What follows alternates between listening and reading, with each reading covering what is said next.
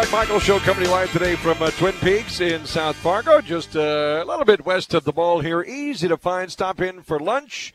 And, of course, that Bracket Challenge we talked about, the $2 million Bracket Challenge presented by Dos Equis. Derek Hansen in the studio, in our flagship studio, along with Matt English on the fifth largest daytime signal in the country.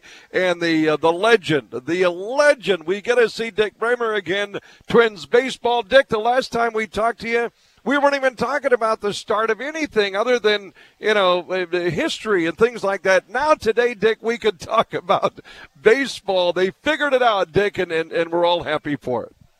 Yes, we are. I'm actually in Florida, in Pensacola, Florida right now, visiting my son, and I hopped on a plane Thursday, I guess it was, and was pretty discouraged because of the news the day before. And by the time we landed, we got the news before we had taxied to the gate that they had a resolution, a solution. And so we've got a baseball season, and that's a nice way to start a little trip when you get news like that. Dick, I know with exhibition play beginning this week, and I know we'll have a game on Friday with Atlanta. Now it's the ramp up, I suppose, Dick, and as these guys get into camp and start throwing and maybe see some live pitching, because of the lockout, do you expect, at least from a skill level, anybody to be behind, or maybe not so much? Well, I would think that typically what we see in a normal spring training is that the pitchers are ahead of the hitters once they're built up, simply because they've been throwing. And while the hitters, I'm sure, have seen some pitching, they haven't seen major league caliber pitching during the off season. And you're right in calling it a ramp up, but it is going to be a steeper ramp up with the shortened spring training. And hopefully the experience the players got and the front office got 2 years ago when we had a shortened, I'll call it a summer training because it wasn't in the spring anymore. Hopefully there were some lessons learned from that, and players won't be, getting injured early on in the season. But I would expect that the pitchers would have the edge early on, as they normally do, and even more so this year with the shortened spring training. Dick, it was a wild weekend for the Twins, obviously. Trade on Saturday, almost a blockbuster trade on Sunday. What was your takeaway? That was quite a whirlwind. I'm still trying to figure it out. I wasn't surprised that, the Twins made some moves, but I thought the moves would be made in free agency and not through the trade route. And here the Twins, who've not been the most active trade partners in Major League Baseball, made three of them in, about 24 hours. And, you lose quality players like Mitch Garver, Josh Donaldson. That's, roughly 60 home runs right there. And you get Sonny Gray, and that's a good move. I think the Twins needed some pitching help. And as much of a flurry as it was of activity, I expect we might, see some more activity here before the week is out. Well, it kind of has to be, don't they? I mean, as you mentioned, they pick up Sonny Gray. Kenta Maeda is out for a little bit here. This rotation, there's a lot of question marks who the starting five are going to be. Yeah, I really thought one of the first dominoes to fall once the CBA was agreed upon would be Michael Pineda coming back to the Twins. That hasn't happened yet, and that doesn't mean it's not going to happen, but he would, help solidify the rotation. He's pretty much a known quantity as long as he is healthy. And so I expect the Twins will bring more pitching into camp. But, again, in Sonny Gray's case, he came in from outside the organization. There's a lot of a big learning curve for both the pitchers and the catchers when they're asked to get to know each other in such a short period of time. So in Pineda's case, he knows the system, he knows the Twins organization, knows his way around the clubhouse, all of that.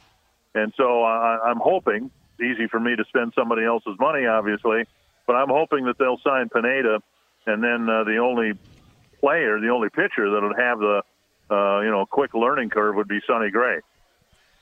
Dick Bremer joining us as he does every Tuesday from Pensacola, Florida today, as he, like many, are getting ready to for a baseball season. The difference is Dick's got a quick study on all these guys, especially some of the new fellas. A couple of thoughts here, Dick, on the deal with the Yankees that involved, 5 players, I guess, in that trade. And I think, people saw Josh Donaldson in that, and then the story, of course, because it's clickbait, Donaldson made some comments about Garrett Cole and how his spin ratio went down after they started climbing. And now, of course, that made the headline news. And now they're going to be in the same clubhouse. So apparently those two had to come out and speak and say, we had a meeting and we're all fine and we're all about winning. And then I heard Gio Ursula, one of the gentlemen involved, that infielder in that trade, and talked about how he loves Target Field and genuinely is one of his favorite ballparks. And so he's saying the right things to endear himself to Twins fans. And Gary Sanchez coming over. And you talk about Sonny Gray, Dick, kind of get acclimated to the Twins system and the battery and the catcher he's going to be throwing to. What are the Twins going to be expecting out of Gary Sanchez behind that dish? Well, I'll be curious to see how much catching he actually does. To me, he looks like a candidate to be a fairly regular designated hitter, and I think a lot of his playing time behind the plate will depend on how Ryan Jeffers handles the increased playing time. I think the Twins are hopeful, certainly, that Ryan will grab the position and be at least a 4-game-a-week, maybe a 5-game-a-week catcher with Sanchez spelling him. But, with Nelson Cruz no longer in the organization, the Twins do have an opening, if you will, at DH. A lot of teams, and the Twins might be one of those teams, like to rotate the designated hitters, and that might be the way it plays out. But I think they've got a guy whose career arc is tilting towards being a designated hitter rather than a catcher. And if he catches a couple of times a week, well, then that's fine. You hope he can handle things behind the plate. There's no question that he can hit for power, but his last couple of years with the Yankees, really didn't turn out too good. He didn't get a chance to DH much in New York with all the aging and injured players they've had, like Giancarlo Stanton, players like that. So we'll see how it plays out. But some of the power that the Twins lost in the trades, they hope they'll get back with Gary Sanchez. I'm kind of curious, Dick, because the shortstop merry-go-round that we've had here, now obviously they have a guy who's a former all-star shortstop in Polanco. A lot of people think that he's done at that position, but that is going to be interesting to see what that left side of the infield looks like now. It's such a key position, and I liken it to the catching position, too. You can have guys who can go behind the plate, but what you really need is a catcher. Mauer was off the charts in so many regards, but he was a catcher. And so the hope is that at shortstop, with one of the moves that might be coming, that the Twins will find a true shortstop, because Urshela can play there, Polanco can play there. But what you really want, because it's such a key position, is someone who is a shortstop. Simmons was a shortstop. It turns out he wasn't a very good one for the Twins last year. But, nevertheless, you really want somebody in that position who everybody feels good about going out there 5-6 times a week. Is Nick Gordon just out of that conversation now totally? I mean, because... Well, they gave him a couple of games, I think, at short, but it was pretty clear because Nick opened some eyes, I think, last year, but he never really got much of an opportunity to have a run at shortstop. So I think in the organization, he's not perceived as that guy who can be a shortstop. Now, that's not to say that he's not going to find a spot on the team, but it might be as a utility player. He actually, did pretty well out in center field. So we'll have to wait and see how, where Gordon fits in to the 25-man roster. And there's a chance, too, with the shortened spring training, that the players and the owners will agree to have an expanded roster, beyond the 26 that they're hoping to have. A few minutes remaining with Dick Bremer for the Minnesota Twins, coming to us from Florida as the Twins getting set to get into their exhibition campaign and then regular season. Dick, a few things adopted with that new collective bargaining agreement, at least agreed upon, and we talk about the playoffs to 12 teams, but one was the universal designated hitter. Dick, you like, you don't like, Senior Circuit, where were you with the universal designated hitter? I always liked the National League style of play, and I said as much on our telecast, but I really am glad that they have decided finally to have both leagues play by the same rule. That's the part that really bothered me. I enjoyed the National League style play. It might have been because it was a novelty from most of the telecasts that I've done over the years. So if they were going to go one way or the other, I would have preferred that they go with the National League style of play. But the main thing is at least both leagues now will be playing by the same rules. And when they decided to do that, I think it was Commissioner Manfred who first admitted that that would be the case this season. I've never seen a 41-year-old man do handstands, but I would guess Nelson Cruz probably did handstands because that took the potential teams that would be interested in his services from 15 to 30. So right. It was good news for all those DH types that now both leagues will be requiring one. Well, how much talking about infielders and the interesting case of Miguel Sano? I mean, he's going to be a guy to watch. He's been striking out way too much, as we know. I mean, this is kind of they got to make a decision on him on what they want from this guy down the road, because you can see some moments, right? We certainly saw that in late 2019, but to be a more consistent player, or is he just what he is? Well, I think this is a critical year for Miguel Sano in terms of his, to establish not just with the Twins, but with other Twins, because I believe his contract runs out after this year.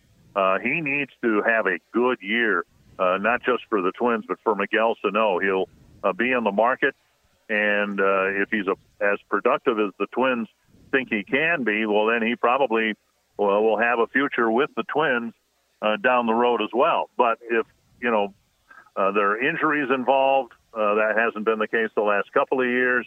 If there's no sign that he has turned the corner like we've seen Byron Buxton turn the corner, well, then I don't know what his future with the Twins or, frankly, in Major League Baseball would be. So a big year for everybody, but certainly I think for the big man, Miguel Sano.